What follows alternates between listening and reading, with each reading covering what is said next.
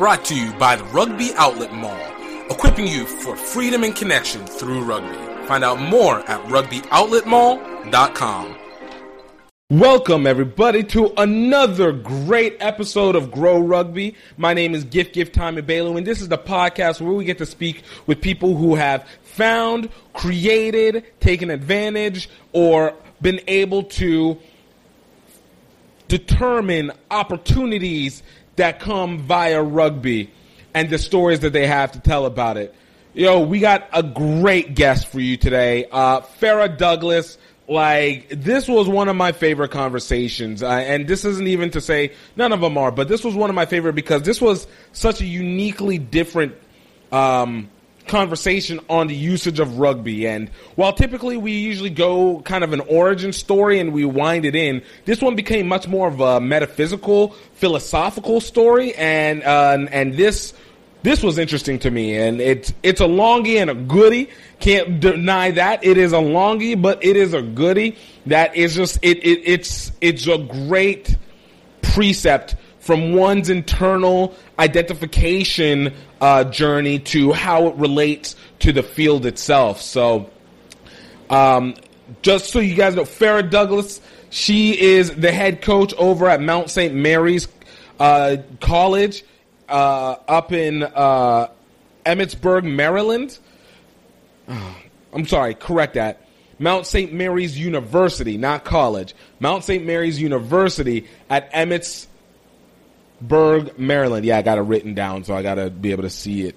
But she has been a USA Rugby development coach. She has been a USA Rugby national player. She has been in this game, and she is as inquisitive as she is skilled, as she is kind, as she is insightful. This was really interesting. So I think you guys are going to really enjoy this. And of course, don't forget, we all get to do this because, Rugby Outlet Mall, man, definitely go check it out. We're getting ready to put some new products, and we got some new stuff starting to come in. But we got some great things to be able to connect you with the rugby community, connect people together, obviously supporting HBCU Rugby Classic and HBCU Rugby programs, and, of course, the novelty rugby stuff that we have in set and merch, including foods, little bit of gear, and novelty things that are great for travel and mobility, because this is all about opportunity and mobility and providing the equipment for that. So you guys check it out, rugbyoutletmall.com, and you guys can use coupon code GREAUX, G-R-E-A-U-X, rugby, to be able to get 20% off all GTRN or HBCU Rugby Classic specific merchandise. So you guys enjoyed it. And also definitely go check out Singapore to Tokyo any way we can. The documentary still streaming now on video on demand and streaming. Guys, it's a great documentary, even more relevant now, especially as we are having to keep separating ourselves more and more, but to get to see the way that the world works, and the world works via rugby, this is definitely the experience to be able to take it as these two men go through Southeast Asia to head over to the Rugby World Cup 2019. You guys are going to want to be part of this exhilarating journey, and you guys can go find it at redearthfilms.vhx.tv. That's redearthfilms.vhx.tv. And check it out. It is a 7-episode, 20-minute per episode journey. You guys can watch it fractionally over time, but it will be well worth the money. So you guys, thank you. And I'm not even going to hold you guys off much longer. Great guest, Farah Douglas. Enjoy. Grow rugby, grow rugby, grow rugby, grow rugby, grow rugby, grow rugby. Welcome, everybody, to another great episode of Grow Rugby. I got another VIP guest for us today, coming out of Mount St. Mary's, women's head coach, Farah Douglas, the legend. I don't think you guys even realize how much so Farah, thank you so much for being a part of this. Thank you for having me. Looking forward to this. You know, I have to say, one of the earliest times that I got to know you or I get to see who you were was actually because of Roots Rugby. And I think it was the interconnection through the group. And then I started hearing your name pop up more and more around the networks. And then I started looking up. I was like, okay, she's a head coach for here. And then you start looking at your resume and you're like, oh my gosh, you've been in the game you've been doing in the game for a minute, like getting it through. And I'm like, wait, I need to get to know who this person is a lot more. So I have to say, like, you have really kind of clicked in on this hard. For you, like, was this always something that felt like a calling, or like is being in the coaching realm and really in this youth development realm, is this felt like a calling for you, or how did that shape out for you? Well, I think the minute I stepped on a practice field for rugby, the calling happened. But I think it was probably a year after I graduated from Bowdoin that I realized that this was like a passionate obsession and that rugby was going to be a part of me forever. The coaching piece, I think, just is something that I naturally fell into because at heart, I'm an educator. I spent about 5 years working in youth development while I was living in Chicago. And within that job, I was a director for an after-school program, as well as running youth and family outreach for a very, very small local nonprofit to Chicago that sort of operated like a small-scale version of like Boys and Girls Club of America. Right. And then when I came to the DC area, I spent 3 years actually in education teaching. I did a year as an assistant teacher in an autistic preschool class. It was a pilot program in DC public schools. And then I spent 2 years in a charter school system as an assistant teacher in kindergarten. So you really have it has been a grassroots from across the board where you've always started trying to develop from the beginning on. Yeah.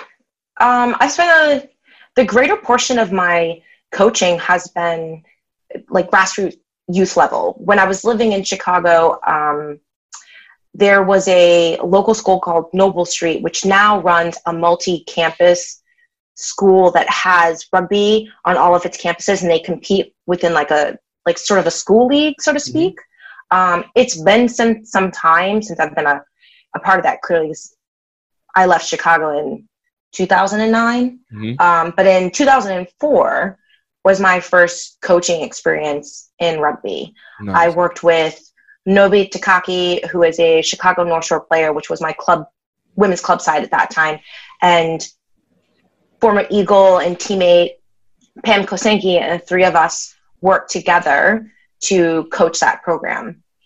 And which is kind of amazing because, you know, that just started as like this one team in Chicago at the inner city school that was like near like a park with a not so great neighborhood. And it has morphed into this, you know, public school with like multiple campuses and multiple teams for both boys and girls. And to imagine that girls were signing up for it as a class elective, and we were practicing at 7:00 in the morning outside, and where rugby for the school program has come, and just in general where the game is, especially for women, is pretty cool. And to be able to reflect back that my first rugby coaching experience, I was very much still a player, and was 2004, and it's 2020, and I'm an NCAA head coach. Like, the rate. If you had told me I would have a career as a coach, I would have laughed at you.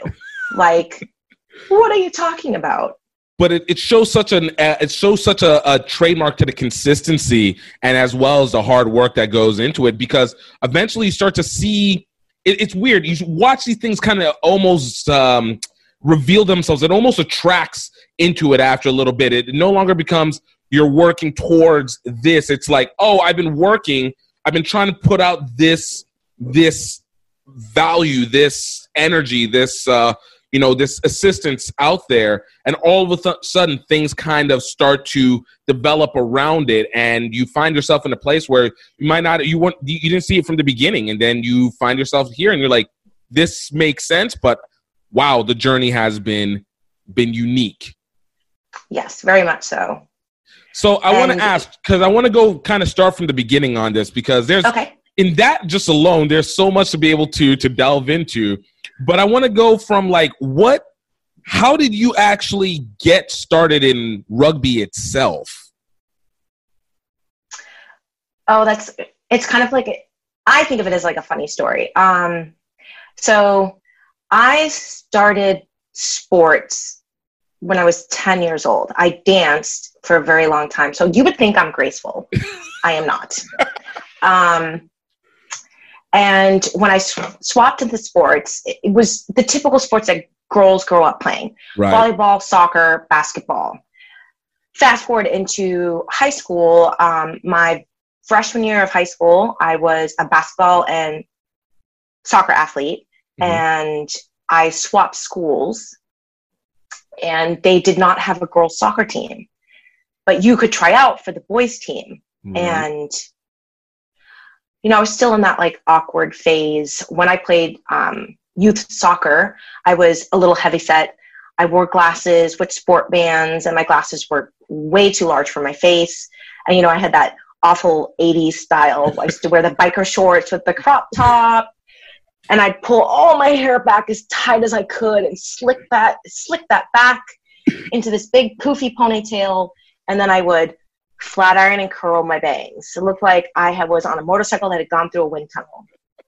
I go back and look at those pictures, and I'm like, oh God. So I was just a huge package of athletic awkwardness. Right. I was an athlete, but I was this chubby girl with weird hairstyle and an even awkwarder style of fashion sense. So boys picked on me because there weren't a lot of girls. Right. I was maybe one of two, and there most definitely weren't a lot of faces like mine. So I got picked on a lot. And I have two older brothers, an older sister and a younger brother. So oh wow, responding in aggression was not necessarily something I was not accustomed to. I could only play the first and last quarter of basketball because I would foul out. Look, you had to set your dominance somehow within the family early. Yeah. And so with soccer, I learned to be physical, because if I didn't, they would single me out. Right. So, you get to high school, and all of a sudden boys are a little less gross. Mm-hmm. And now I'm going through a second phase of sort of adolescent growth and feeling even less secure in my being. So when they told me I could try out for the boys soccer team, I was like, yeah, no. It was a strong time. I was too many awkward levels that were going to be happening at the same time. Just the crossing of everything, and when I reflect back on it, I wish that I had not made that decision, because I really enjoyed soccer and was, I think, a fairly decent soccer player. But it opened other doors. Well, so quick question, even on that, you're talking about soccer that's happening in the 80s and 90s at that point. So it's not even at its hot moments like it is now. No. So you already have that isolation, that already isolation of you're a soccer person in a very not soccer kind of area. Yeah. I mean, I think in my childhood around sports, you have two things intersecting. I'm mixed. Right. My mother raised me as a single mom, and she's white. So traditionally the areas that we lived in were very middle class, very not diverse. Right. The high school I ended up graduating from, I want to say, had probably a little bit stronger of a Hispanic population because of the location. But in general, there weren't a lot of faces of color. And you're talking about a public high school where we had an indoor track, an outdoor track, a hockey rink. they paid for AP exams, and it's not a she school by any means, but that's the type of environment. So then you add that I'm a girl. Right. And I'm athletic. And I think, you know, in that time, in like 80s and like early 90s, like women's professional sports were sort of like this whisper. Like when I played basketball, like I used to tell my dad, I'm going to be the first female in the NBA. Like, and you flash back to now, I'm 43 and there's a WNBA. Right. But at that time, when I was in middle school, not even a thought process that would have been. No, and nobody would have corrected me to say there'll be a women's professional league by the time you're an adult. Right. Like, we didn't have those conversations. So it was like this intersecting of being this awkward girl, playing sports, being aggressive, trying to find a way to express myself, because dance was fun, but I didn't like dance. It didn't fulfill. It wasn't my thing. Yeah. Didn't fulfill that itch right there. And then, you know, not only being a girl, but then being on these teams where you look around and there are no other brown faces. There are no other people of color playing. When I started playing a little bit older basketball and one of my dad's cousins was my coach, it was the first time that someone looked like me. Wow. You know, so it was like, wow. And that was by high school time that you had got. No, that was that would have been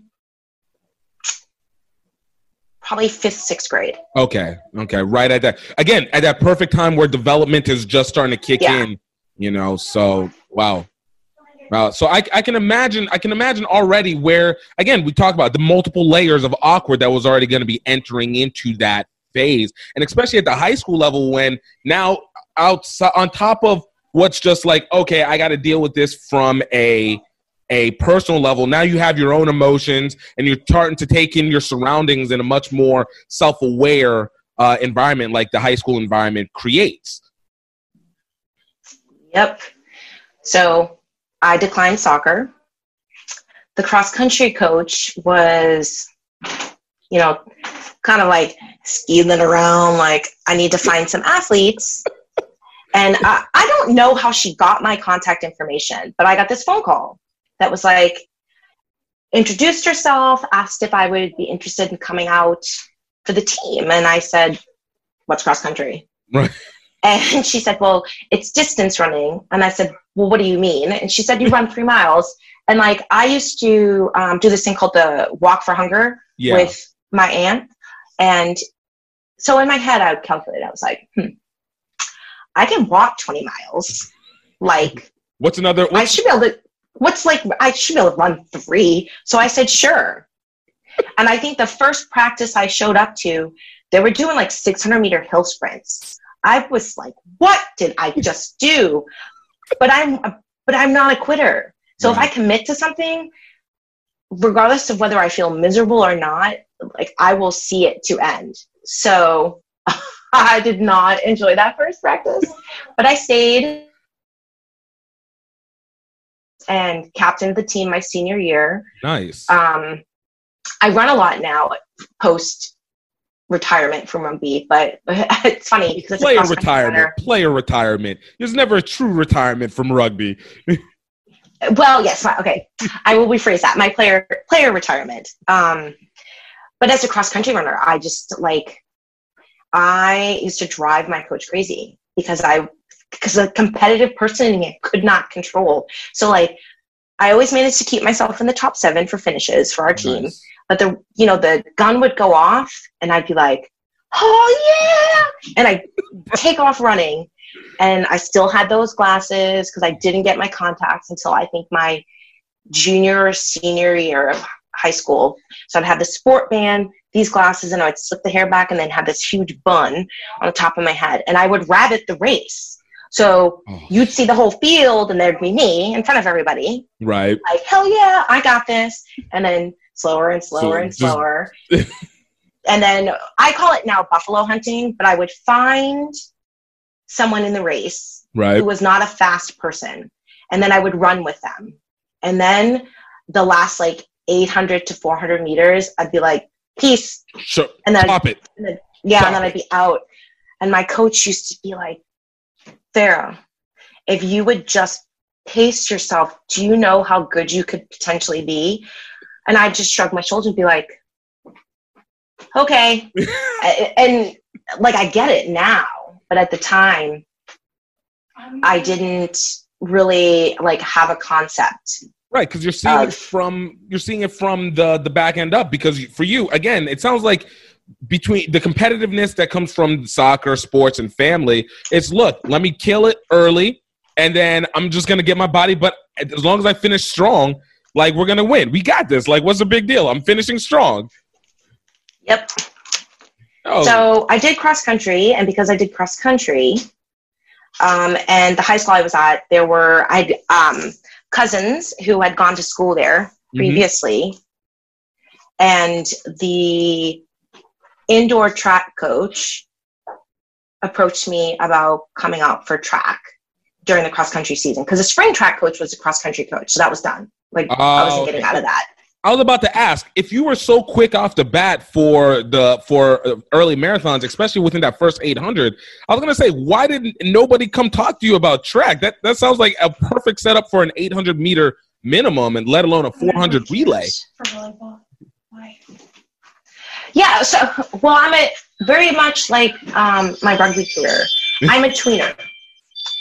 So I did indoor and outdoor track, but originally the indoor track coach reached out to me because my cousins were throwers. Ah, I see.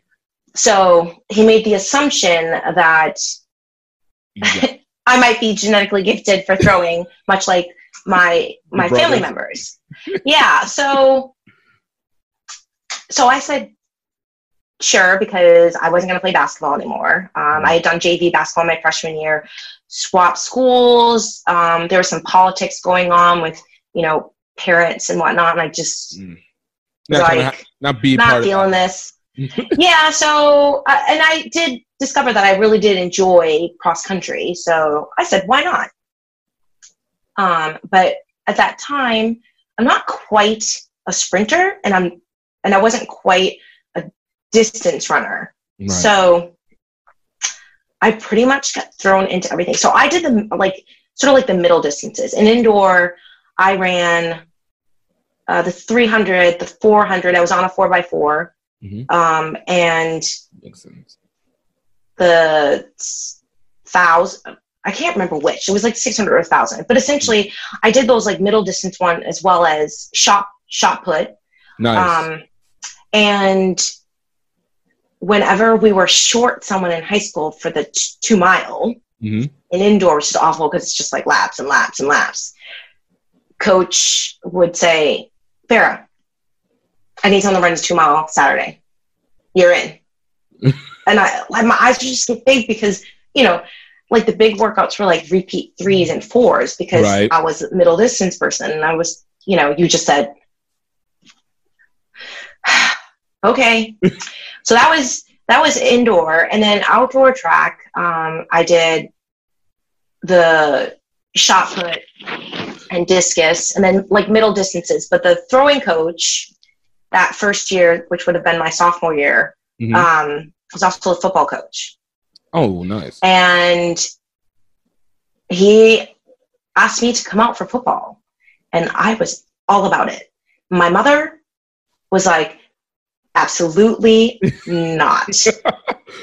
That was the end of that discussion. Wait, hold on. So was it all about hitting because of like just like being able to be that second to youngest child and already knowing the roughness, or was it just because of the basis of what you had already said before? You're so used to having to learn how to deal with contact that you wanted just another area where you could level that contact with a lot less repercussions like you would get in soccer or even in basketball to some extent? I think for me, it's a combination of that sort of having to kind of stand your ground. Okay. As well as I like contact.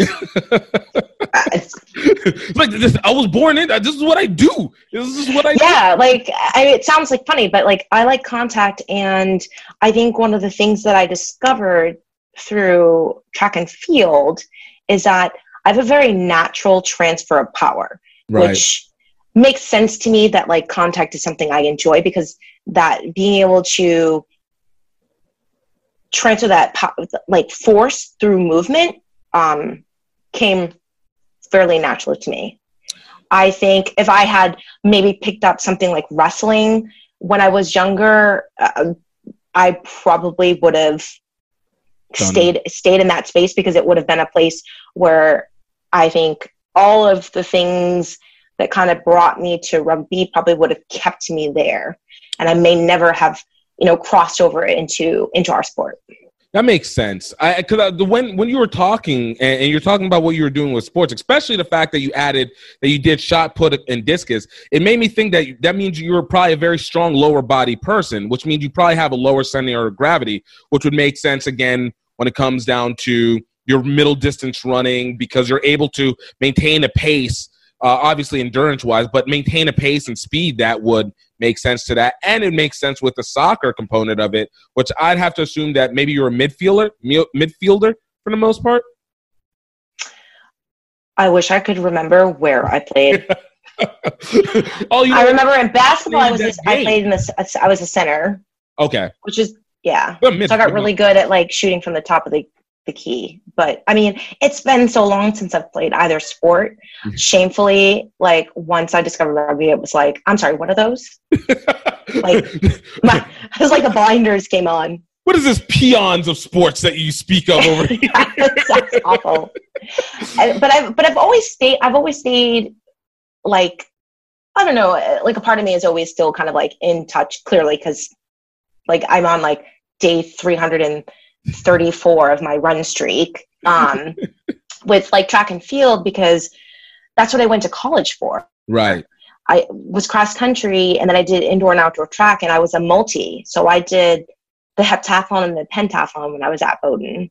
And by the time I graduated there, the only track and field events that I had not competed in were the triple jump, because we discovered I was not coordinated enough for that. The dancers thing didn't help. No, not at all.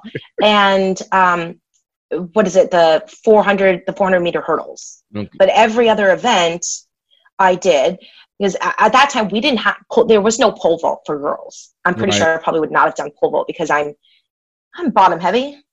So trying to like flip myself over that. Probably. Yeah, probably. So we can count that in like, so 3 events I didn't participate in between high school and collegiate track and field, which is kind of, I think it's kind of cool, because when I meet people and we talk about track and they're like, oh, well, what was your event? I said, well, what was it? Everything. So wait, coming out of high school, were you highly sought after by universities, or was there a reason why Bowman became like the one that you ended up going to? No, I was decent in like the throwing events. I just, like, to be honest, I don't think that I sort of like discovered like my athletic ability and what I could challenge myself to tap into until after high school. So Bowdoin was my choice of schools because at the time I wanted to be pre-med. Okay. And it was an agreeable distance away from home for my mom because she could drive there if she wanted to. Thankfully, she never just showed up. And my mom is a nurse. Okay. 2 of her sisters are nurses, and my godmother, who's my mom's best friend, and they've been best friends since they were like 12, is also a nurse. So it was supposed to be in the blood one way or another that you were going to do medical. Yeah, and she just made me promise not to be a nurse. She said, just be a doctor because you'll do the same things that a doctor does and not get paid as well. So I'd prefer you to go to medical school. And she spoke with the doctors that she worked with, and they actually recommended Bowdoin, that they had a really strong science program for a liberal arts school, and I went there to visit for like a student of color weekend and was like, this is amazing. I love it. Then I got there and I was like, where'd all the people of color go? Wait. Where was the preview people that you showed me last time? Like what happened? Yeah. I mean, the place looked super diverse because it was like this weekend where all of us came. And so it was like, oh my God, this is awesome. And it's a beautiful campus. Right. Then I showed up for freshman orientation and I was like, what happened? I mean, I feel that, the crazy thing is that still happens. Where like, you kids show up to school and it's like, I saw this differently. I thought this was going to be another experience. It's like they turned the channel on you. They showed you the what do they call it? In like the hotels, whenever it's like everything is tourists and everything going on. Yeah. And you go out and you're like, the amenities. This isn't as shiny as I thought it was supposed to be. Like, well, hold on. What changed over here? Yeah. But like, it still was. It was still a good decision. Right. There was a lot of like learning that happened in behind the diverse factor of the school, but so I showed up to cross country and go back to that like awkward moment, and when you think about like your stereotypical distance runner, they are thin, right? Like really skinny, they're skinny. They've got like elongated muscles. They tend to be a bit taller, but they're all look like they have 0% body fat. And that, even with all the running I do now, that is not me. I'm just not built for that. I am built for power. Right. So it took me a really long time to like sort of understand that about like how my body is sort of like put together and how it exists in the world. So you come back to like my first year of college. It's the fall, just got to campus. I'm like, where'd all the people of color go? And I'm at cross country, which is all right, kind of white. Right. And I was the fat kid on the team. And I was slow relative to everyone else. So because at that point you were better for 800s and 800, 400s, and it's a different game. So I was 32. I was miserable. It just, it was hot and humid in Maine, and like these girls were just super, super thin. And it was like that, and you'd like to say that like as an athlete, you don't think about those things, but I did. And I looked around and nobody even remotely was built like me. Right. And I went in, saw Coach Slavinsky, and I just was like, yeah, I don't want to run. I'll see you at indoor track. So I quit, and they were recruiting in the dorm for rugby. Wait, let me ask this, because you had said something before that you didn't like quitting things prior to. So in that moment, like the level of decision making that you had to go into that, like how much did it end up affecting what you did moving forward? Because there was this moment that it was, let's call it a challenge that you stepped away from versus all these other times where there's always been that awkwardness before. Like, what was that like for you as an athlete in that moment? Like trying to kind of go back to that moment and that decision, I just was so unhappy. I mean, going back to high school and like running, when Coach would have her car and follow us for the fartleks, and she'd go park somewhere and you'd see her, and that's when you had to like pick up your pace and run as hard as you could, because she started that timer and she'd drive somewhere else and stop and wait. They were miserable. We were just like, oh, this is terrible. It sucks. But like, I never felt like I didn't belong in that space. Right. And I'm sure probably part of it also helped that like I was one of our top 7 runners. So it's a reward factor that keeps getting kicked. Yeah. So I'm still feeling like competitive. And then to come to Bowdoin, and, it's a D3 NESCAC school, and they have a very good track and field and cross country program there. Mm-hmm. And to all of a sudden not be able to compete and to physically feel out of place in a way that I couldn't compensate like feeling out of place as a little girl playing soccer with boys, you physically can compensate for that Right. space by making them know who you are. Right. And like the slide checking and It's a getting dominant. multiple yellow cards. Yeah, like I could physically answer. Right. And in cross country in college, I couldn't. I wasn't built the way I needed to be built and didn't have the training or approach to the sport, to running in general, Right. to find a space for me to feel comfortable and competitive in my skin, like in that environment. And yeah, it's the first time I just was like, I don't want to do this.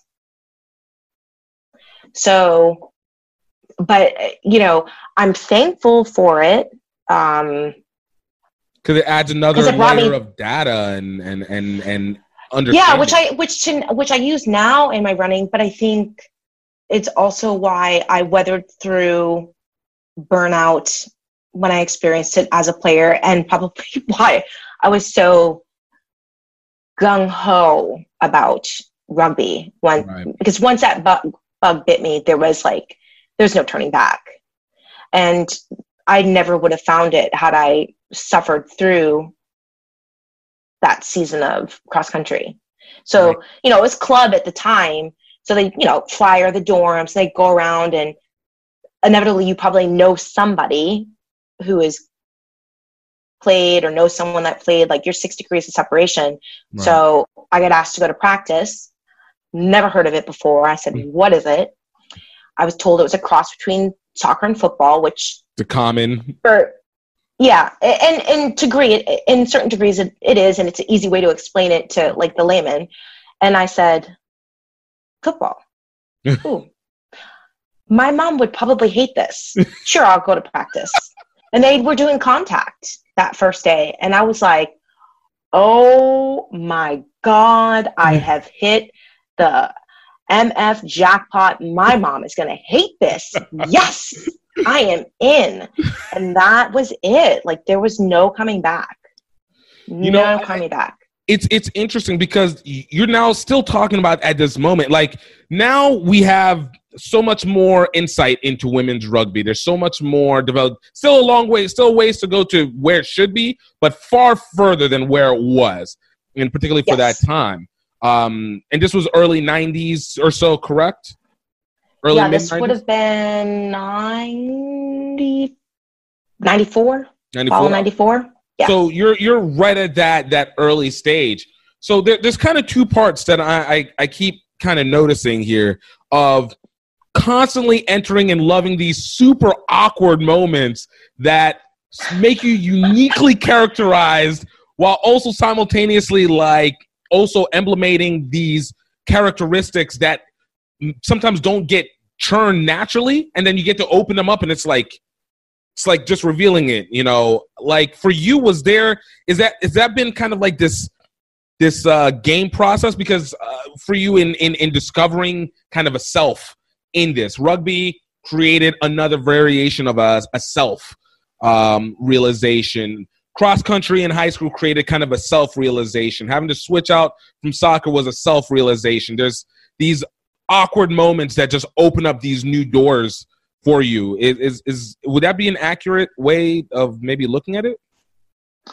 Yeah, I think it's a pretty good way to explain it. You know, it's funny that you say that because in my head, the intellectual nerd that exists in there is going, yeah, because you know, so I was a science major, and I eventually swapped over to a double major in English and African American Studies, and I went to grad school for a bit for English literature, and then quite a bunch of times for the rugby bug. But one of the things that I've always been fascinated with is identity, because it's very much performative. And, you know, I think there's probably some core thread that constitutes who we are, if you will, if you want to get you know, an aura or whatever it is. But like, I very much think that, yes, what I didn't realize what was happening to me with all of those doors opening and closing and going in one, back out to the other, and kind of like shifting around, is that I was discovering that who I am as a person in the world very much is going to adjust and mold based on what was in front of me, the Right. environment that I was in, whoever I was dealing with, very like contextual, if you will. And so I think that what sports did for me was open up this knowledge that it took me a really long time to actually be able to articulate that was what was happening, is that who Farah was in the world was going to be performed differently at every moment of the day. The me in September would probably be different than who I might have been at the beginning of October. But like the core of who I am was never changing. But I was always going to perform a different version of me based on what I was doing. Right. And I think that's what sort of like the athletic shifting, if you will, as I was sort of discovering my likes, my strengths, the things that challenged me, is that like that idea that identity is very, very much performative at its core. Is that part of the reason why you maybe selected African American Studies as one of your majors as well too? Kind of setting a base, because even whenever you mentioned about whenever you first got to Bowdoin, and it was through a people of color, I guess it was a Black visitation weekend kind of situation. Do you think that added into it, where it was just like, you know, if I set this foundation of a further learning on myself, it also shows kind of what you were saying, the type of person I'm going to be in terms of my environment, and subsequently how I perform on the field, even afterward, or on the track or anything. I think that is a much more articulate way of talking about something that I didn't recognize was happening at the time. So growing up, being raised by a white mother and being of light skin, I to be honest, there were moments growing up where like race kind of like peppered itself in, like getting picked up from a sleepover and my friend's little sister coming to the door and looking at my mom all wide-eyed and looking at me and then going, "Did you know your mom is white?" And I'd say, "Yeah." You know, and spending most of my childhood growing up with my mom's family and not having a lot of contact with my dad's family, I didn't really think in terms of color, right, until Bowdoin. Interesting. And all of a sudden, well, because you get like, so you've got this predominantly white institution, right, and you've got a group of people of color, not just Black and African American, but you've got, you know, Latino, Hispanic, Asian students, and you've got like a, you know, call us like a core group, and within that, the experiences are very different. I mean, I think people would like to essentialize like African American experiences, like this is what it is, right, but it's not. It's so very much ranged, more complicated and complex and layered.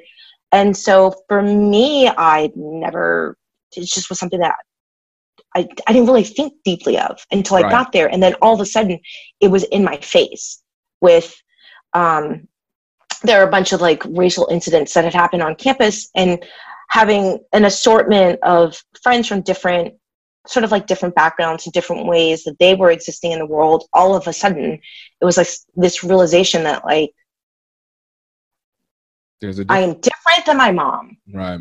When I go out into the world, people will judge me based on the darkness or lightness of my skin, because, you know, you've got the inner layering that happens within the Black community around colorism. Right. And that was happening to me in college. And, you know, I would talk with family members of my friends who would assume, because of the way I enunciated words or spoke, like my grammatical sentence structure, that I was white. I went and visited my best friend for one of our breaks, and she's Puerto Rican, and her grandmother yelled at me the entire break and angry because I didn't know my language. And no matter how many times we told her I wasn't Puerto Rican, she would not believe it, you know, and understanding me. yeah. And so all of a sudden it was like, I was having this like identity crisis and awakening that was happening at the same time. And I think that's probably what, without even realizing it, drew me to African American studies. Right. And then in the time that I was at Bowdoin, I had 3 kind of advisors that I worked with really well. 2 of them there was Professor Muther, who was an English professor, but in the time they were there, we had 2 new professors that came to Bowdoin during my time. And Louis Chudasoke, who was Jamaican, mm-hmm. and very, very visible on campus, large Rastafarian man with his dreads, and like he played drum and bass and he DJ'd, and he was an English professor, but the stuff that he taught was like so not canonical, but so important. So I took, eventually he became, I did a project, like independent honors project with him. The first class I remember taking with him was like Black Pulp Fiction. And we read Iceberg Slim's Pimp. Nice. Like so, and Cecile Brown, The Love and Lives of Mr. Jive-Ass Nigger. So it was like all of these, like, you know, it's like we watched blaxploitation films. Right. We watched Julie Dash, Daughters in the Dust. So all of this stuff that was very, very important, I think, to sort of like the canon of the diaspora, so to speak, within right. the university system, got brought to this super white trust fund baby kind of school. And it was unbelievably like eye-opening. And, you know, around him, so many different conversations were starting to happen. And then my advisor for African American Studies was Eddie Glaub. Okay. And you can, he just had another book that he released. And he is now a professor at Princeton. When he came to Bowdoin, his advisor when he was in grad school was Cornel West. Wow. Who came and spoke at our graduation.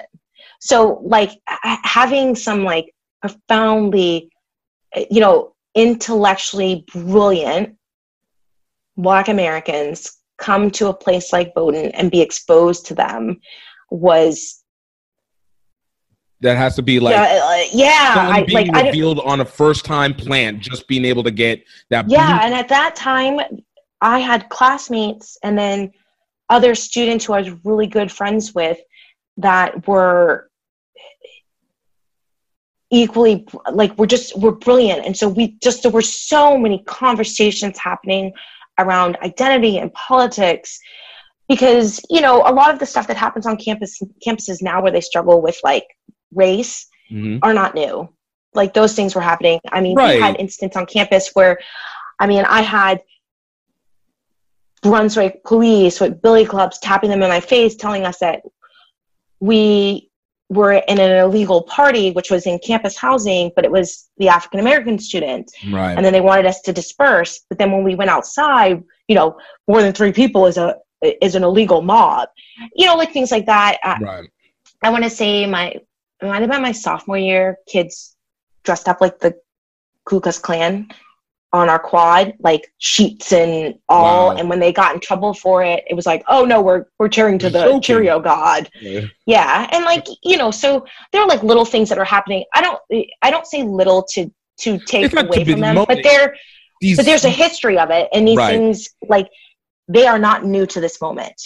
Right. Like, it is so systemically interwoven into the fabric of everything that is America, that it's just like yeah, like sadly, you know, when I talk to my athletes at the Mount and stuff is happening, and even things that are happening out in the world right now, the, like, you know, it's kind of gives you this like heavy moment, because you're like, I'm 43 and your experience isn't all that different than mine was 20 or so years ago. Right. Like, where are we? You know, I find that interesting because I've always, it kind of hit me when I got into my 30s, and I started seeing this constant repetitive pattern. And you'd see it in both innocent and more heavy stuff. Innocently, I would see it in kids' behavior, where I'm like, a lot of these personalities I've literally seen before. Like, I've seen these personalities, the way that they interact. Maybe the external sources are a little bit different, but all the little nuances tend to repeat themselves. Then, of course, we know it in obviously heavier ones like you explained when it comes to either racial or social or anything like that. And I started kind of thinking that maybe it's not so much a factor of it just, well, like you said, it becomes something that's interwoven. It's not so much a factor of not knowing because the knowledge has always been there. You read a little bit, and the same thing that happens now has happened 20 years ago, that happened 40 years ago, that happened 60 years ago, so on and so forth. And it almost run within the same level of pattern. It's almost like the wave that we have now almost seems very reminiscent to the wave of the late 70s, the late 60s to early to mid 70s of where blaxploitation started to go up and we start to see that increase. And then the 80s, everything kind of came to a little bit of maybe a plateau. And then the 90s, we kind of shook, and it, you know, whatever was hiding, whether it's economy, whether it just information dispersion, but you kind of see these same elements. And I always wonder if it's just the factor that with every new generation, you have to, if you don't implement context, it becomes a repeat regardless of what the knowledge is there or whether it's not there. I feel like you know, time is cyclical, and therefore so is history. And I think that to like sort of like break the current cycle that we're on, you actually have to put a break in the shape, in the circle, right, to be able to move the flow into another direction. But we lack consistency around education, around the narrative. Right. And history is also perspective. And generally speaking, those who hold power are the perspective that is writing history. Absolutely. So, you know, history is not, I'm probably going to get in trouble for saying this, but like history is not absolute.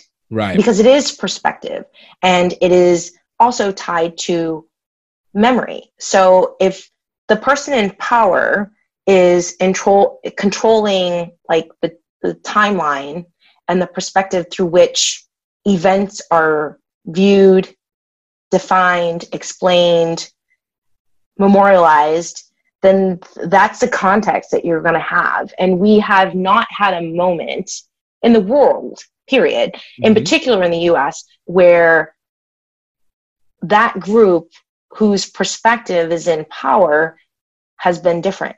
Right. So, right, you know, I think if you overlay all of these like moments, it's the same pattern repeating itself.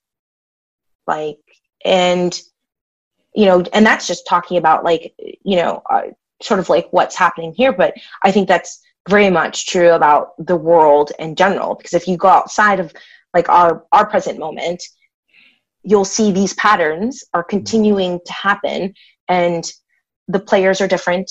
Right. The landscape is different, but the core of what is happening, it is not. Right. And I mean, that is everywhere. And that was, like I said, it's the interesting consistency of human nature, despite the fact that there is, because I think then you get into those instances where you have the books and the knowledge that explain these other sides sometimes. And you're like, oh, like if I had known this changes a complete dynamic of how even culture gets played out. I think for me, even one, and you know, to this subject was always, I think the Colfax Rebellion in Louisiana, where after whenever Reconstruction was happening and freed slaves kicked in, and you start to see an influx of Black congressional people in positions of power in the South. And it gets to a point where, you know, obviously white locals end up rebelling against this government body and killing off all these guys in Louisiana. And you also see it in Georgia. And the point that I'm making on that is that you almost remove that component of history from what's being taught normally within schools. And it creates a narrative of slavery, Jim Crow, civil rights, everything that we have issue. And then there's no point where an excellence had occurred within this Black community. It just seems to be a constant range of suffering, as opposed to maybe more intentional act of subjugation that occurred. And if you add that little bit of learning inside there, it changes from a cultural standpoint. Hey, this hasn't just been a suffering instance that only was started whenever, you know, slavery occurred, and the only time that there was a resonance of positive was post-slavery, pre-slavery. But it was, even afterwards, there was an economic boon. That's not just one element of Black Wall Street in Tulsa. There was a legitimate economic bloom within a culture. And now it makes it so that people aren't just, they're just incapable, and being able to play that narrative over and over and over again. And that goes into everybody's mindset, regardless of either side of the spectrum. You're either fighting against it or you're establishing it. But one way or another, it changes that whole concept where it goes, okay, these were intentional acts. Now our intentions can make a difference even more so. And I think maybe that's what we get to see a little bit now. And that's where you talk about like those little shape changes in the cyclicalness of history. Yeah, I mean, we have a lot of ellipses, like these historical moments of empty matter, where there are narratives and timelines that are just gone. Right. And they're not gone because they're lost. They're gone because someone has made a pointed decision to not allow them to be articulated. And so we exist in the current state that we exist, not, you know, it's not as simple as to say that like it's racism, because it's so much more complicated than that. Because racism is, we are in this, and 3D, I don't even think does a good enough job of describing like the matrix that we are in. But you've got race, religion, culture, gender, sexuality, all of these things, economics, geography, everything is kind of like twisting in on itself, and we lack education. Right. Because we have these really succinct black spots, like black holes of information, black holes of where full stories and narratives about people, about culture, about time, about development have just kind of like sucked away into this abyss of non-memory. Right. People truly can't make informed decisions because we aren't informed. As a world, we are not informed because somebody has taken it upon themselves to say that this systemic system of absolute power needs to impose a it needs to be protected and shielded. And the only way to do that is to misinform the public. Right. Because if you can misinform the public, then you can control them without controlling them. Right. And if you look at like, you know, communities of poverty, they lack the ability to take care of themselves, healthcare, and then they lack access to education. Lack of education, lack of knowledge produces a version of ignorance, which means that you are malleable. You can be controlled without someone actually having to physically put their hands on you and put you somewhere. Right. Not giving you full picture, you can't decision make. It's a self-generating poison, if you want to call it like that. It's a self-generating poison, which is why we always get those concepts of generational social depression, to say the least, because of that fact. And you're right. Not just even you're right, but in full agreement. Like it's an interesting. It is probably one of the most interesting dynamics of human marketing and disinformation for that you could see in all history, because it is so big yet so subtle, and it becomes so thought processed into it, where you're going like you said, using schools. People always go, oh man, why do people always complain about schools? You have the same opportunity as me. There's a chance to go to school. And then at least within the US, you talk about, man, property taxes are what pay for schools. That's an insane concept. So that means the moment that your property value drops, it's not just, oh, your house is less valuable or your building, your real estate is less valuable. You have simultaneously devalued the entire knowledge population that revolves around that area. And that is a massive concept, where when you realize how much that little bit grows, especially from early youth development, and how much we play that in education, in psychological behavior, in nurturing, in one way or another, that leads to our adult lives. And it's wild. Again, it is a marketing that is probably the most impressive that one could see, but not necessarily in the great way, not in a good way. No. Yeah. So. I mean, people are conditioned to, how would I say it? Modern society conditions people to be incapable of understanding like an existence outside of where their feet currently are. Right. It's like a warped, they talk about how most Americans don't travel outside of the country. Right. Don't leave their state. Don't leave more than 20-mile radius of where they live. Yeah. And that is almost like, I feel like it is like a bigger way to explain sort of what happens to us, why people are incapable of having what everyone likes to call courageous conversations. Mm-hmm. How do I have a courageous conversation about something that I literally cannot envision, that I can't articulate it, because in my mind it doesn't exist, because I've been misinformed and conditioned from the very moment I came into being to be in the world in the way that I am, and to see the world, as it exists. It's like it's like a chessboard with super glue on it. Right. Right. So when you look out, things are fixed. What do you mean this is wrong? Right. This is what it's been like for me my entire life. And this isn't any different than what my parents saw. And so you just kind of get this cycle of like fixed misinformation that creates this sense that like we have this really unintelligible population. And that's not necessarily true. Right. If you remove access and you condition people to be misinformed and miseducated, where's the room for growth and change? Exactly. And it actually kind of brings me to the point, and I'm going to end up circling back to rugby, but it's one of the reasons why I've always felt that I've felt really good about what rugby is capable of doing and what its potential. So an example kind of came in.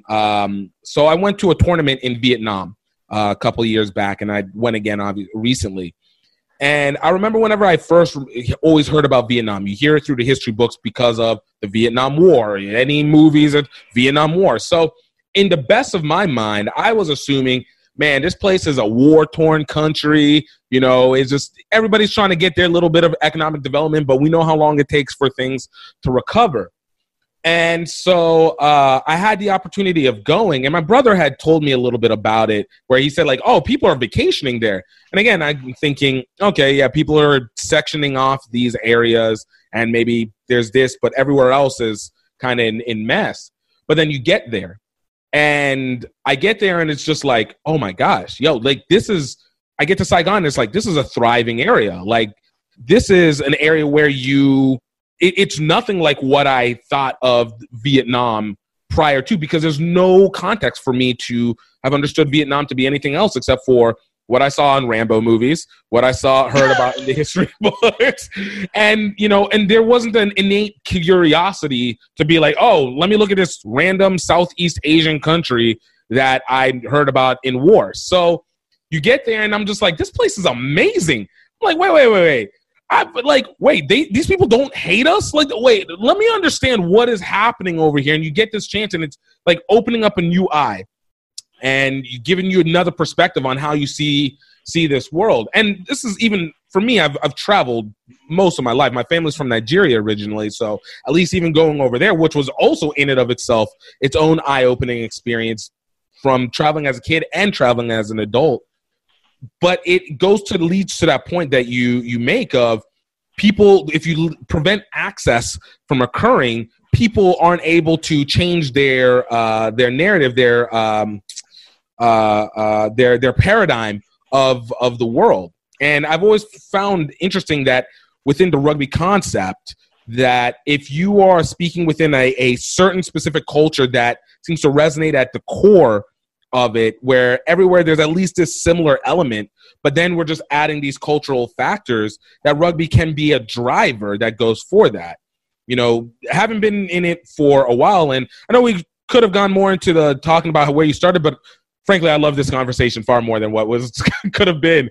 But kind of within your experience, like when you've started traveling out with rugby, how did that even impact the way that you started seeing the world, and subsequently how it led to the way that you kind of perceive how you present rugby to others?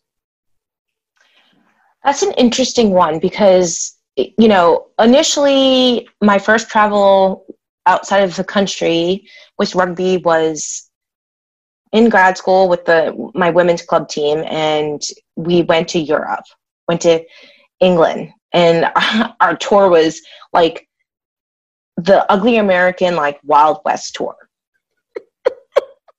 Just gonna leave that there. Okay? Yeah. So, there's a reason why when Americans travel, people are not necessarily excited when we're in groups. Right. We're easy to find. Yes. Culturally, we stick out. We are loud. We are know-it-alls. Right. We're very upfront. Yeah. There's not that humble couth that comes. No. Yes, correct. We are not smooth. So and that was my first rugby tour, and typical of rugby in the early 2000s. I was before I went to my first US camp, so it was a lot of rugby and partying. Right. That was the international experience was and I look back on that, and outside of the fact that I was in a different country, I don't know how much of it was different than the experience I was having at home in terms of play games, and then you go and social and you hang out and you're going out to clubs and to out to eat at the local pub. Right. I think, and for me it's really hard, I think, to even kind of wrap my mind around any of that stuff with my travel with the national team, because I think that it's not until later years that I really think about the lack of diversity that was in the game at that time. Mm-hmm. The U.S. team has changed a great deal, so we have a lot more diversity in our both our men and women's programs, the 7s and the 15s. And I look at my time, which was early on, and there weren't, and there still isn't a lot, but there weren't very many early on faces of color. Right.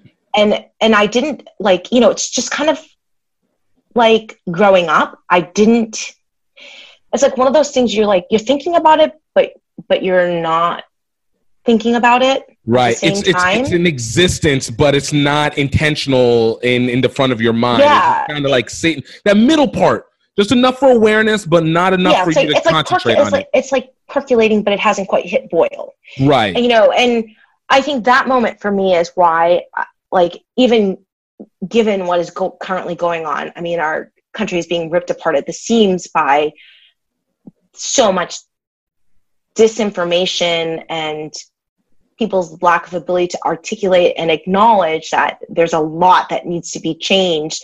And it's hard to change things when people aren't educated around that change. And so right. I'm trying to be more acutely aware of my place within the fabric of rugby as a female of color. Right. In a way that I really cannot or can't give myself credit for being nuanced about that in my time in the jersey. And I think when you talk about like moments about travel, actually, I think that I think the big one for me was I volunteered for, well, it's not travel, but this is what started it. I volunteered for World Cup Sevens. Okay. And, I feel like to kind of be well-rounded, because my ultimate goal eventually is to head coach a national team, like an adult national team. Right. And on that list of big bucket items is to become an assistant and eventually a head coach of a professional team outside of the U.S. Okay. Because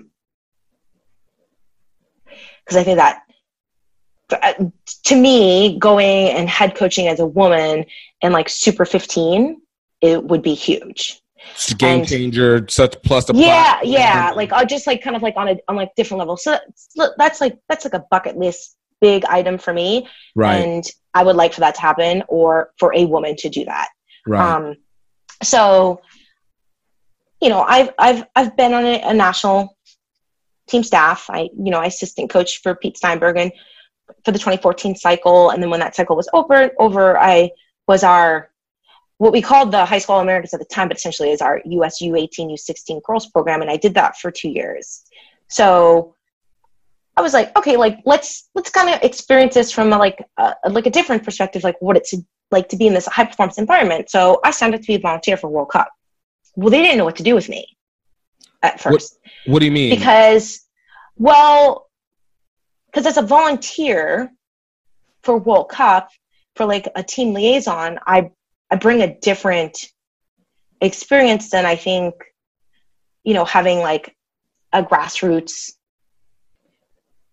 rugby person come, because I'm a former international player. Right. Former international level coach. So, I brought the perspective of, I kind of understand what players are wanting, the sort of like expectations that are around them, maybe not specific to sevens, but like in that environment. Yeah, right. And then sort of like the pressures that, coaches are kind of under in that kind of like high performance environment around like player welfare, staff welfare, and all of those things. So there was like a lot of back and forth about whether they were going to sign me up as a team liaison or have me work in competitions or someplace else. So eventually they were like, well, we're going to have you be a team liaison. And they said, we're going to pair you with the Zimbabwe men. Okay. And I was like, cool. Most amazing experience I've had in rugby.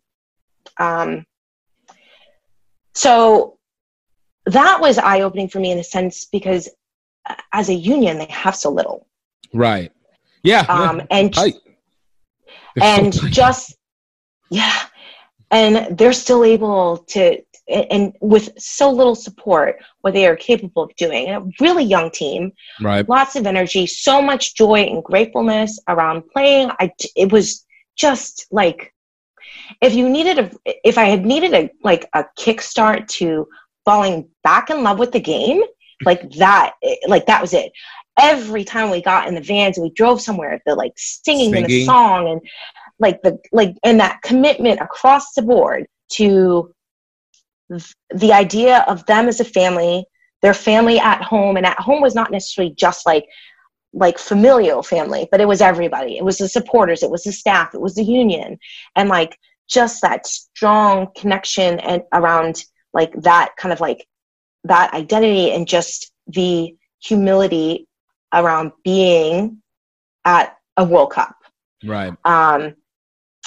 And you know, the lack of ego that existed in those athletes, you know, so like that was just like, was amazing. And then you get to the jersey ceremony. And I've been to a bunch of them. I've had the jerseys presented to me. Right. I've been to a World Cup ring for one of those. Like I've handed a jersey for a test match when we had our first test match for the US U18 girls. So they're doing theirs, and you know, like I'm honored to be able to be in the room because it's a big moment, you know, and right. they've got guys on the team who this is going to be their first World Cup. So they get to the 2 last jerseys, and their team manager starts talking about me, and like you're like listening, but you're in this moment. So like right. You just all of a sudden yeah, and all of a sudden I'm like, wait a minute, he's talking about me. And you know, I'd never probably really thought of myself as like really being engaged and giving back to the game. And because it's just like rugby is just a part of who I am, right? And so I'm trying to stay involved for like forever. Right. So you know, the manager is talking and thanking me for, you know, being there, and that they're honored to have me as their team liaison because, you know, I understand sacrifice to be at a World Cup and what it takes in terms of like, you know, your preparation, all of those things, and that, you know, I'm retired from playing, but I'm still involved in giving to the game. Right. And they let me give 2 jerseys. Wow. So I handed 2 players their first World Cup jersey, and that just was like, holy shit, like this is huge. And it's probably the next biggest moment to the first time I put my jersey on was handing that to them. And then that was such an amazing experience for me. I was like, there's so much to learn to being a part of this environment without being a player or a coach to take away. So I applied to be a volunteer for Cape Town Sevens. Yeah. And you have your 6 degrees of separation. So it turned out that the women's club coach for the team that I was playing, but now I'm not, affiliated with here in Maryland, his brother is a media manager for Saru. And so he just directly connected me. We talked, and I went over and got to work in media, which is a whole different kind of experience, a way to see the international game. Right. And that was just amazing because I got to go on the field and watch the Stormers practice while I was there. I met Sia Khaleesi, and that was such an amazing experience. He is a genuine, humbling human being, like just was awesome. Like he was in a full conversation with their team manager, and my guide walked me in to introduce me to everybody, and he stopped talking, stood up, took his hat off, came around the desk to shake my hand and introduce himself to me. Like, that's awesome. You know, just, the full respect of the moment. It is just, yeah. And the crazy thing is, you know, the first thought I had was, this wouldn't happen in the States. Right. But that goes back to that culture that has developed over time to be able to establish itself in, and has set itself apart from what is just the standard foundation that goes across the board. Yeah. And then you talk about like the experiences in America and traveling abroad. So Cape Town was my first time anywhere in Africa. Okay.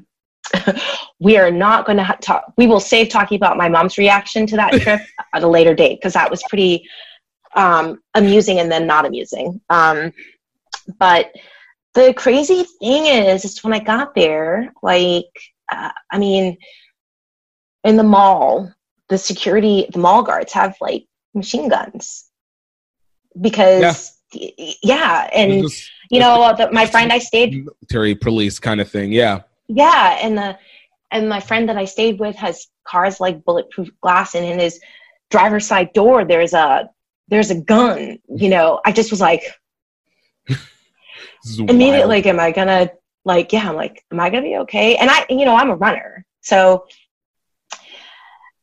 the two things is so when we went out to where my friend, he and his wife took me to where his parents live, and we went out there so I could kind of be near the beach because they live in Strand. Right. And the first thing I did was go out and run. I was like, yeah, sweet. Like, I'm running along the ocean in South Africa. This is beautiful. Fucking amazing. Yeah. Wait. And it was like some kind of... Oh, no, I was going to say, before you continue on that, well, I guess you might be explaining it, but like that realization that you were in Africa, this positional place that America does not speak very highly of in any sense, in most majority sense of the way. Did it just feel that much more surreal as you were running on it? Just like there's this I think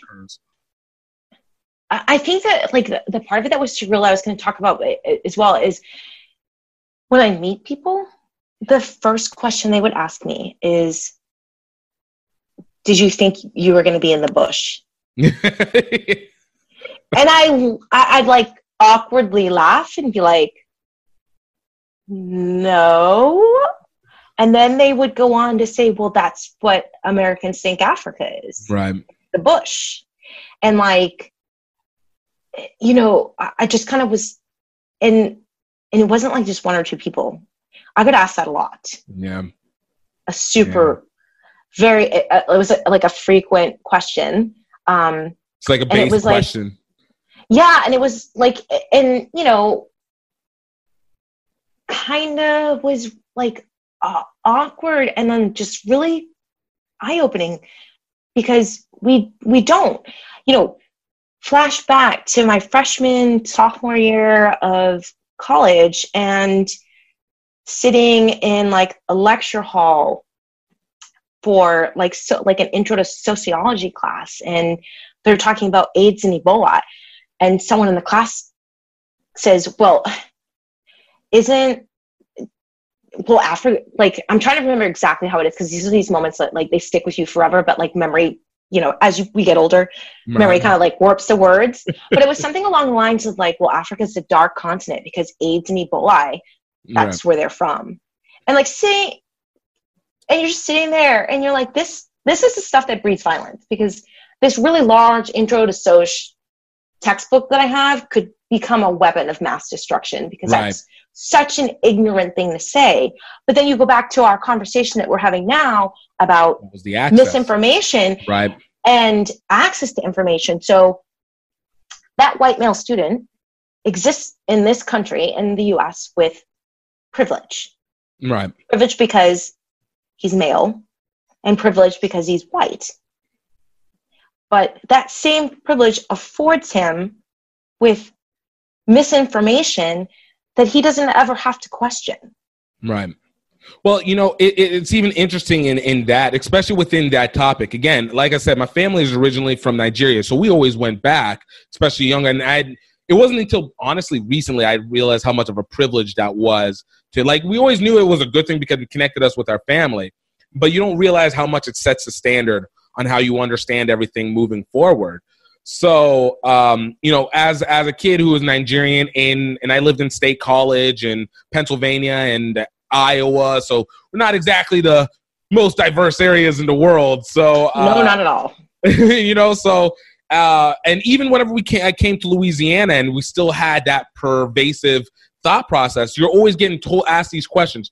Oh man, what is Africa? I remember, you know, Africa's this disease place. Oh, everybody's poor. And then you get those stupid commercials on TV of, you know, the Christian whatever fund, and you just see the skinny kid with the bloated bellies, and it's just like confirmation. And I'll even add to this. Like I said, went there as a kid, went there up until 99, didn't get to go again until 2012. That concept, despite having the knowledge, still ended up playing into our mindset of that location because of what our surroundings were. So when we went back in 2012, I remember my brother and I going like, man, you know, it's going to be tough. I don't know if we're going to be able to move the way that we want to. Hopefully it doesn't take too long. And what, you know, it was just like, we're not going to have the same modern effects, essentially was what we were saying. We're not going to have the same modern effects. And then we get to Nigeria and it was just like, why did we allow ourselves to get caught up in this mythos, this negative mythos of this continent? Because as a kid, we might not have had the awareness simply because, you know, we were kids. It's just, it is, but we're not recognizing all the surroundings. We just know family. Hey, we go to the village, we go see our uncles, see our aunts or grandparents, blah, blah, blah, blah. But then as an adult, as you become much more capable of processing the information, it's like, no, this place is as good as any. Don't get me wrong. Its problems are very real, but its problems are far less foreign than any other place. It just might be a little bit more emblemated because there's just a longer history that goes along with it. The issues are far deeper rooted than it is on just this level of, oh, these Africans are poor, these Nigerians are poor. It's like, nah, they're not poor. Like they're really the money there. It's not a broken behind the world place. It's very much there. It's just there's this element of access, misinformation that resonates within the country itself, and impactfully resonates outside the area itself and affects that internal working. And it shows us how powerful that messaging can be, that even for us who experienced it firsthand can still be thrown off until having to re-experience it again. You know, so it becomes surreal in and of itself. And the next time I go, it's probably going to still be maybe not as surreal because I don't have the lack of respect for it, but it becomes even more appreciated. I guess maybe it might be the proper thought process. Yeah. I mean, you know, I've only had that one trip to Cape Town, but I think that you articulate really well. Every place has its issues, and oftentimes they are tied to socioeconomics, right? Which is further complicated by other things. So, like, you have the whole continent of Africa around socioeconomics is still to this day probably dealing with trickle-down effects from colonialism, right? Very much like we are. And like right. You said, like it's a much longer history of having to sort of deal with the aftermath of everything that sort of like seeped itself into. You talk about systemic issues. It's no different than it is here. Right. There is poverty in Africa. There is poverty in the U.S., and they are, how they manifest themselves visually is different because we're different geographies, we're different countries with, like our access points to certain things are different, but poverty is poverty. Right. And, and I also probably was a bit guilty of that there, driving down the highway and, going into downtown Cape Town from Goodtown and seeing the shanties along the highway. And even traveling with I coached at Gonzaga High School for a long time, which is a all-boy Jesuit school in DC that takes their players on tour every year. And, being in Argentina and driving on the highway and seeing their version of shanty towns. And I remember seeing, it was like we're on the highway going into downtown Cape Town and, seeing the buildings. And the first time we did that, my visceral reaction was just like, wow, that's awful.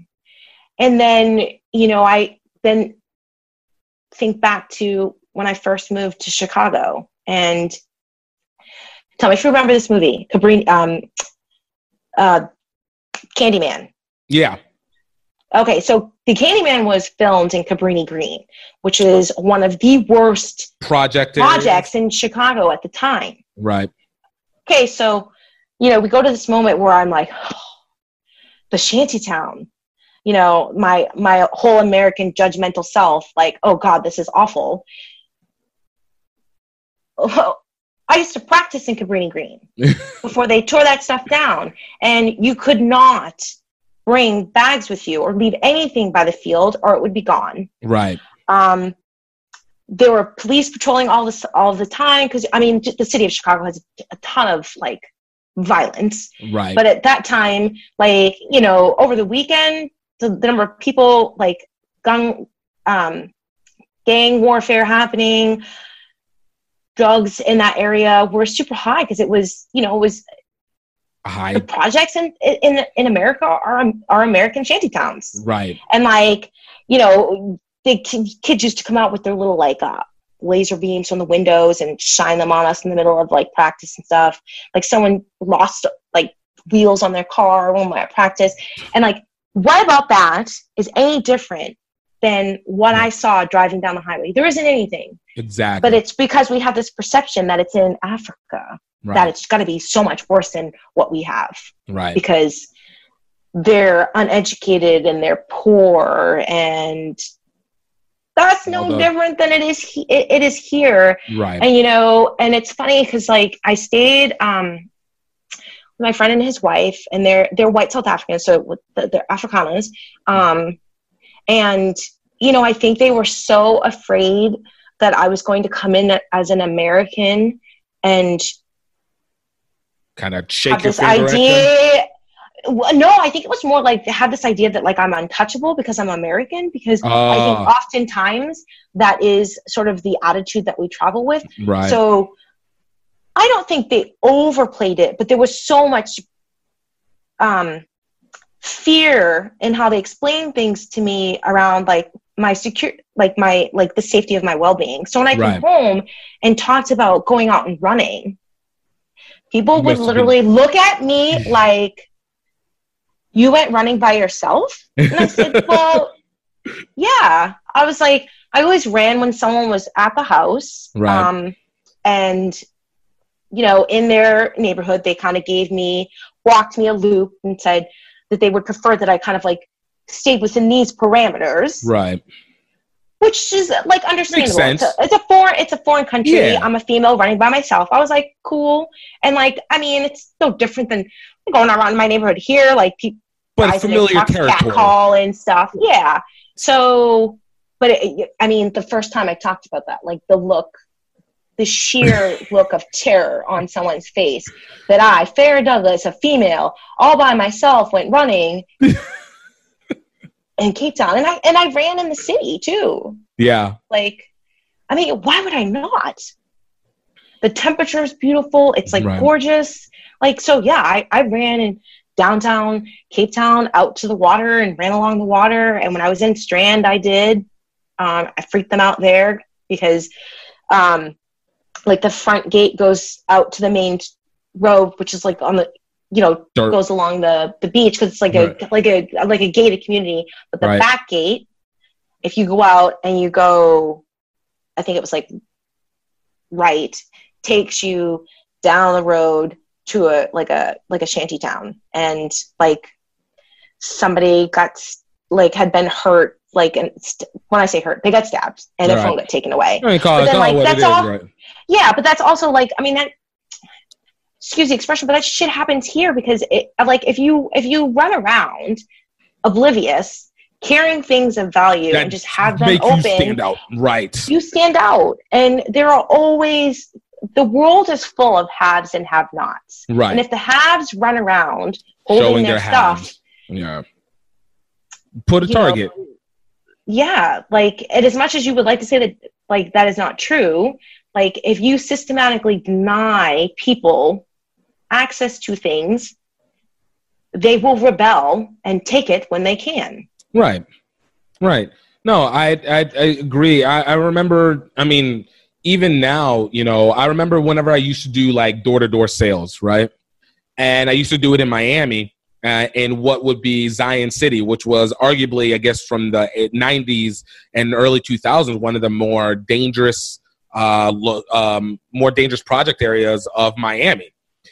And I'd always been warned about it, But it was just like, hey, look, we're just going to go and we're going to see what happens.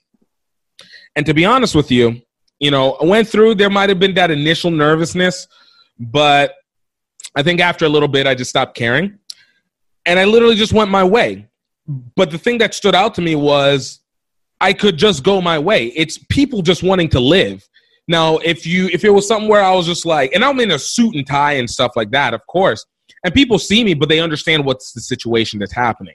Because people aren't inherently like, I'm going to go and get them because they're simply in existence.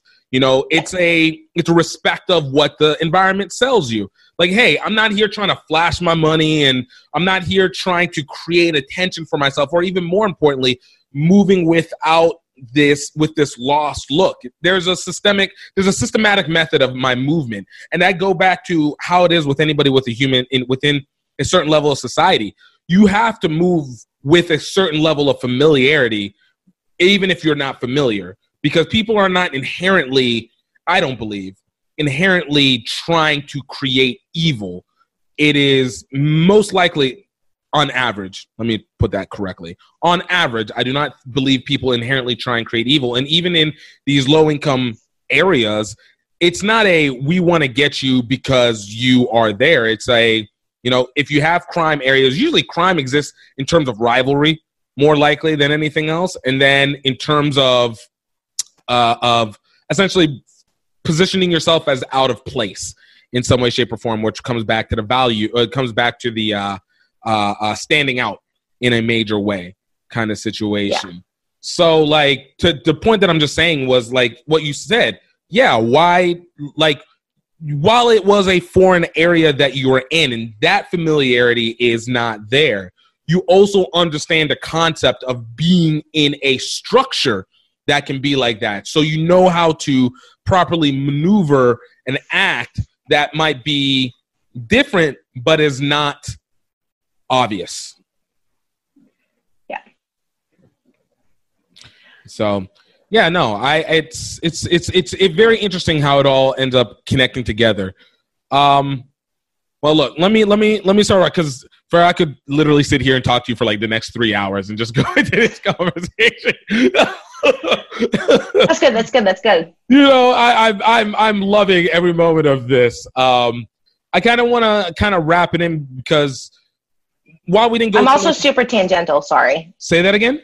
I said I'm super tangential. Oh, you don't know. I love it. And so it while it differed from where it was going to be, it went into an even more positive and honestly an even more interesting conversation that could have been. But I think it ties so well together to everything that's happening. So I'm going to kind of, we're going to compress things a little bit.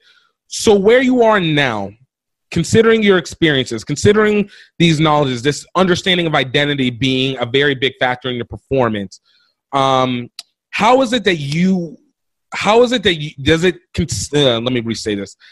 it consistently project itself from you in how you teach your rugby players and how you've been teaching rugby players moving forward?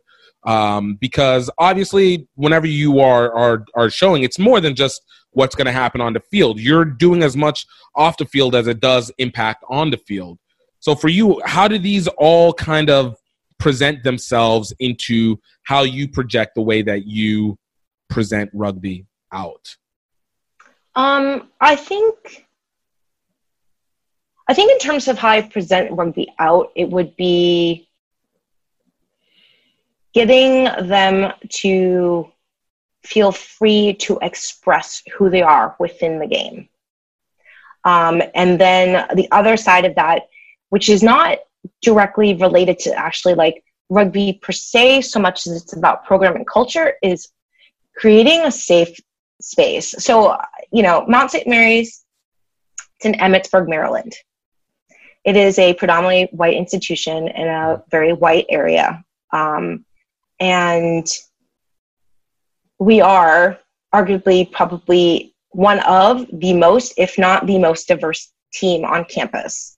And I like to pride myself on creating that. I have, we're representative of a variety of states. Over the 4 years I've been there, religion, the diaspora of color, not specific to African diaspora. I mean, we're just diverse. We're diverse around identity politics. And they feel safe and supported. And I think that's the thing that I want to bring, is that this is a place where you can enjoy being an athlete and feel safe and comfortable being in the skin you choose to wear. And in particular at this time, I think it's really important in what's happening in the world to make sure that I continue to build the diversity and color, so that we have that, and that the sport represents what our sport looks like globally, not just here in the US or England, UK, and being supportive of those women, because I remember what it was like to not see a lot of faces like my own. You know, in the first time that we played South African women, and, you know, it was the reverse. Yeah. They had, I think, like two white women on that team, and just like, you know, just seeing like literally the reverse of the team that I'm on, and just like being like, wow. And when we hung out with them, so for me, it's about creating that like sisterhood, that family, and just continuing to build diversity that will allow us as a collective group to, one, be ambassadors for what rugby can represent within our community, and then for us individually to go out and represent that in where we exist outside the world. So I have a rising senior, and she wants to be a civil rights lawyer, you know, and I have a young woman who will be graduating early, and the amount of things that she is involved in on campus are amazing. And if I had not met her, she had not come out and walked on to rugby, she would have left the university based on her experience as a young woman of color. And because she met me and joined rugby and had someone advocating and supporting her, she's going to graduate with a degree from our university. And it's like those moments to realize through sport how impactful as a coach, and in particular because I'm a female coach of color and I am the only head coach of color at our university right now. There was a young man who was head coaching our basketball team. He's now at GW, phenomenal human being, and an amazing coach. But, you know, there aren't a lot of, our faces are far and few within, you know, higher level staff positions in the university setting in particular, across the board, whether it's athletics, whether it's administration, whether it's faculty. So the realization I've had over the last probably year and a half, as I've been pressed not directly but indirectly through the young women on my team, is to be a visible force of change and representation, because I've been gifted with my position and afforded the ability to be visible and be a voice that can represent and, you know, also demonstrate that there are opportunities and pathway. You know, I just did an article, just got interviewed because I have 4 current players from Guam on my team, and I have another 2 coming in. And it's not crazy to imagine that you would have a player from Guam, but I will have 6 from what is a small, very small island. Place, right? Yeah, and you know, and I think, and kind of building that connection to the island and realizing the opportunity that rugby presents everyone. I mean, which is why when Roots developed and they reached out to me, I was like, yes, like I want to play, and I turned in my application for that and was really excited to be a part of that inaugural women's team, is because it affords us opportunity and visibility in a way that allows us to shine not only athletically, but for our intellectual prowess to be articulated in ways that we are often not afforded. Right. And, you know, and you look at like the voices that we have developing, Venetia McGee, Phaedra, and, you know, and we're just talking about like in the women's game. And I'm looking at my team, and there are some women that may not go far in terms of their high level rugby, but they are going to be phenomenal advocates of this sport and of people of color because of what they've been afforded in their experience through sports, through rugby here at the university, but in particular, you know, how it intersects with everything else, with their histories prior to the moment they stepped on the field, interlaced with being at a predominantly white institution. So I just think that like we're like in such a pivotal moment in our country's history where the cycle can just repeat itself and repeat itself and repeat itself, where, you know, a couple more years down the road, we'll go back to this where everyone's posting and reading books, but real change hasn't happened. Or we can empower these young, powerfully minded individuals to go out and advocate for change, and they don't have to wait till they graduate. Mm-hmm. Like, and for them to realize that like sports can be a sounding board that will provide them tools to do those things and to give back and create change in their communities. And I think that's what I want them to take away from. And so that is something that I have to do a better job of in terms of like my place within not just the fabric of rugby, but where rugby intersects with like with things out. Yeah. With life. And so I've challenged myself going forward to be a better example of how you can be engaged in the world, because I want them to leave having had a phenomenal experience as a student athlete, because it sets you up for success, because you learn a lot of life lessons. But I want them to go out and say, I can be an advocate for whatever it is that's important to me, and know that my voice is going to matter because I will make it matter. Dude. So so in my roundabout way, that's kind of like, yeah, that's my thing. And I'm working on that. And like, I'm just big on the diversity piece of things, because like, we're just going to take it all over. Right. Kidding, but not. But no, it really is. It's a process. But the thing is, it's something that you're already doing. Like, just by the nature of you being and the nature of having that awareness sets you up that way, one way or another. And so I would say, in my opinion, you know, I would give you so much credit for what you've already done. And I continue to give credit to where you're going to be going with it and continuing to be able to develop that way, because it's not just from just for people of color, not just for Black people of color, but in general, like you said, it adds such a lift to the rest of the psychology of what happened. And that generational trickle-down effect impacts everything that goes further on from there. So what might seem like still a process and a struggle now might be a hammer and the nail going through for later on, and you're just getting better and better at it each time. So I'm happy and I'm glad, and I'm thankful that you are part of that process and for everything you're doing up to this point and continuing on. So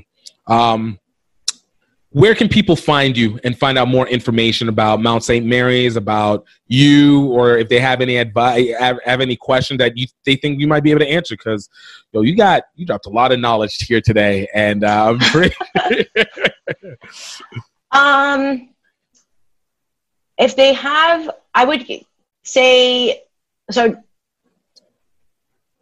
If they have questions around the university itself, we are NCAA, so I would just recommend that they go to our the school's like webpage, and around the sport, like any kind of information they need is there to contact me through that avenue, because that is a compliance issue for me.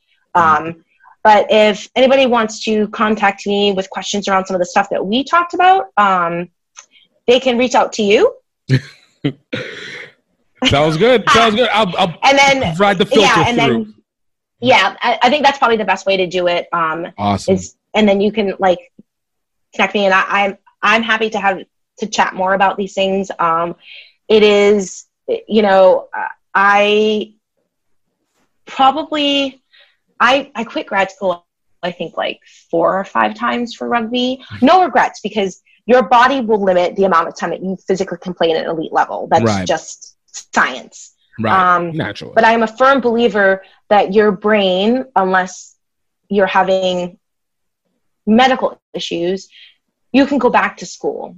You're always capable of learning and bettering yourself from an intellectual standpoint. So when I made those decisions, it was because I knew that at any point in time, I could make the decision to go back and continue my learning, which is a process that I'm actually thinking about right now. But I legitimately have I think enough graduate credits in English literature to actually have my PhD. Yeah. Beautiful. So I've done one of the things I was super, super interested in is I love the Harlem Renaissance, Jean Toomer, one of my favorite books. It is the Harlem Renaissance answer to Canterbury Tales. Nice. Bomb. So I recommend it. It's a quick read, and just there's a lot happening at that time when you talk about moments of sort of intellectual growth and development that's happening. Harlem Renaissance was bomb around a lot of cultural things. But I was super, super, super taxed with thinking about the idea of passing. So you go back to when I was talking about identity being performative. Yeah. Nella Larson wrote Quicksand and Passing, and they're both about a female protagonist that can pass for white. Yeah. Because they're light enough. And so I had started working on a project around politics of intimacy for women who are passing. So I'm always down for intellectual talk. And that's sort of kind of so you talk about those moments where sort of what you're experiencing in the world interplays into other things, that fascination with the idea of identity, and then the fascination with passing and the Renaissance and Du Bois and the Talented Tenth. All of that comes out of this moment in my life where all of a sudden I realized, wait, homegirl, you are Black. Your mom might be white, but you do not exist in the world as such. Right. And you never will. And just kind of and all of the sort of things that came into that moment, because I think until that point, I'd always thought of myself as just Farrah, the student, Farrah, the athlete. And all of a sudden it was this other layer came onto all that, which is now at this moment in my life, I am a female head coach of color, coaching what is still very much a fringe sport in the U.S. as an emerging sport in the NCAA.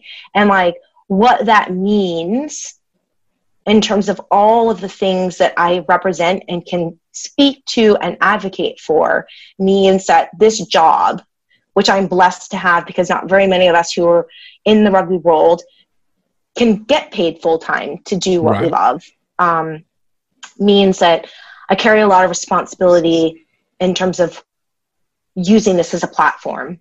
And I don't know how to explain it differently, but it's a platform that I need to make sure that I stay engaged and active on, because it's very easily, I can just sort of wisp into I get paid to coach rugby. Isn't this so great? Okay. Yeah, and easily I could do that, and who would fault me? Right. But it comes, and I think it's also that realization that how different that first day I walked up to that practice would have been if all of the things that I could possibly put out into the world around our sport that are not necessarily just sport related, if those things were out there in that moment, in that context of my experience, what potentially could have been different, and the growth I went through in those 4 years of school. And then you think about high school kids and how much growth is happening as they're trying to navigate and figure out what version of themselves they are in that moment of like adolescence, where their brain is still developing, they're still learning how their body moves, and you know, how different things could have been if there was a voice with the knowledge I have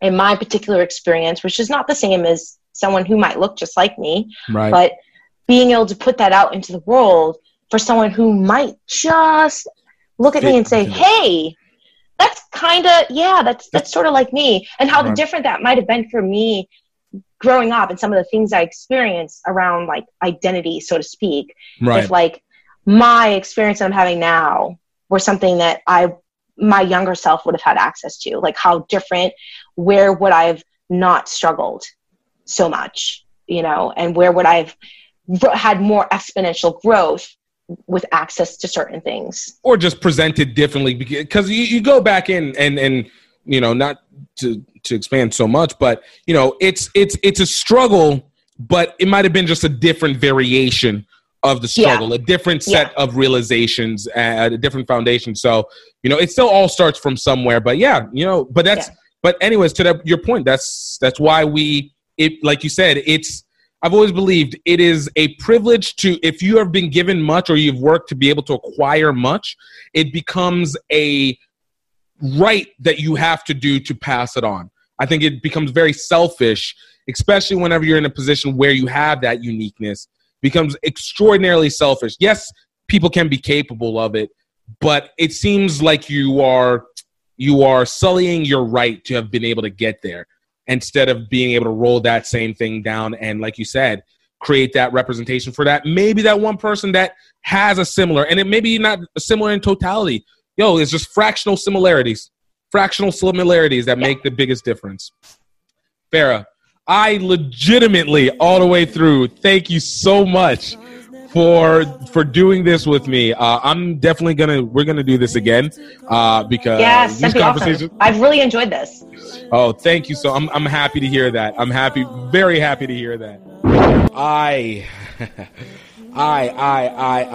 was here for this. Like I said, I could have gone on for even longer just because of the fact that we were just starting to scratch the surface of what it is to have this philosophy of putting identity and rugby together. Like, this was great. We're definitely going to have her back, and it's definitely going to be worth the listen. There's so much to be able to delve into, and I want to thank Farrah for coming on, spending the time. Like, it meant the most. And guys, like, you guys can check out even more podcasts like that, or with great guests that we've had, such as last week we had Rashad Lipford, the founder of North Carolina A&T, James Brunson, the head coach and director for the North Philadelphia Nomads, who also are featured in the movie The Nomads, found on Amazon, available on Amazon. Matthew Provost of Prairie View A&M, Nicholas Walcott of the Chicago Griffins,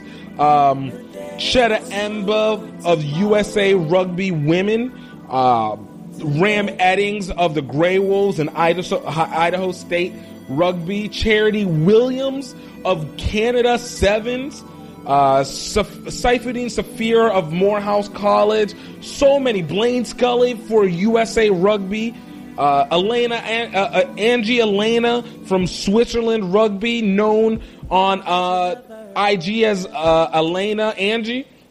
And just so many great guests that we've had. As we're getting up to 20 episodes, man, we've only almost gone 20 episodes on this. And every guest we've had has been as informative, as educational, as insightful as you could ask from anybody. And I could not be any more happier. So, guys, check out these other podcasts. We always are bringing in more. We want to be able to make sure that we're showing you that rugby can be more than just a sport. It can be as much a party as it is an opportunity. And we want to make sure that you know the full range that comes across from that, and what it can do, and what it grows, and what it can be made from it, because there's so much from an international, from a domestic standpoint that can be done. And I'm enjoying being able to bring this to you guys. You guys also, please don't forget to drop a review. Please don't forget to let us put like us on our social media, Gift Time Rugby or HBCU Rugby Classic. And definitely, you guys can always check the videos on this on our YouTube page, Gift Time Rugby Network, youtube.com/Gift Time Rugby Network. And you guys can catch all our episodes in terms of video form, as well as any other content that we have, from stories to games to skits and everything in between. So we want to make sure that you are fully getting an experiential view on everything. So, guys, thank you so much, and just want to make sure you know that I hope that you are happy. I hope that you are healthy, and know that you are highly favored. And talk to you next time.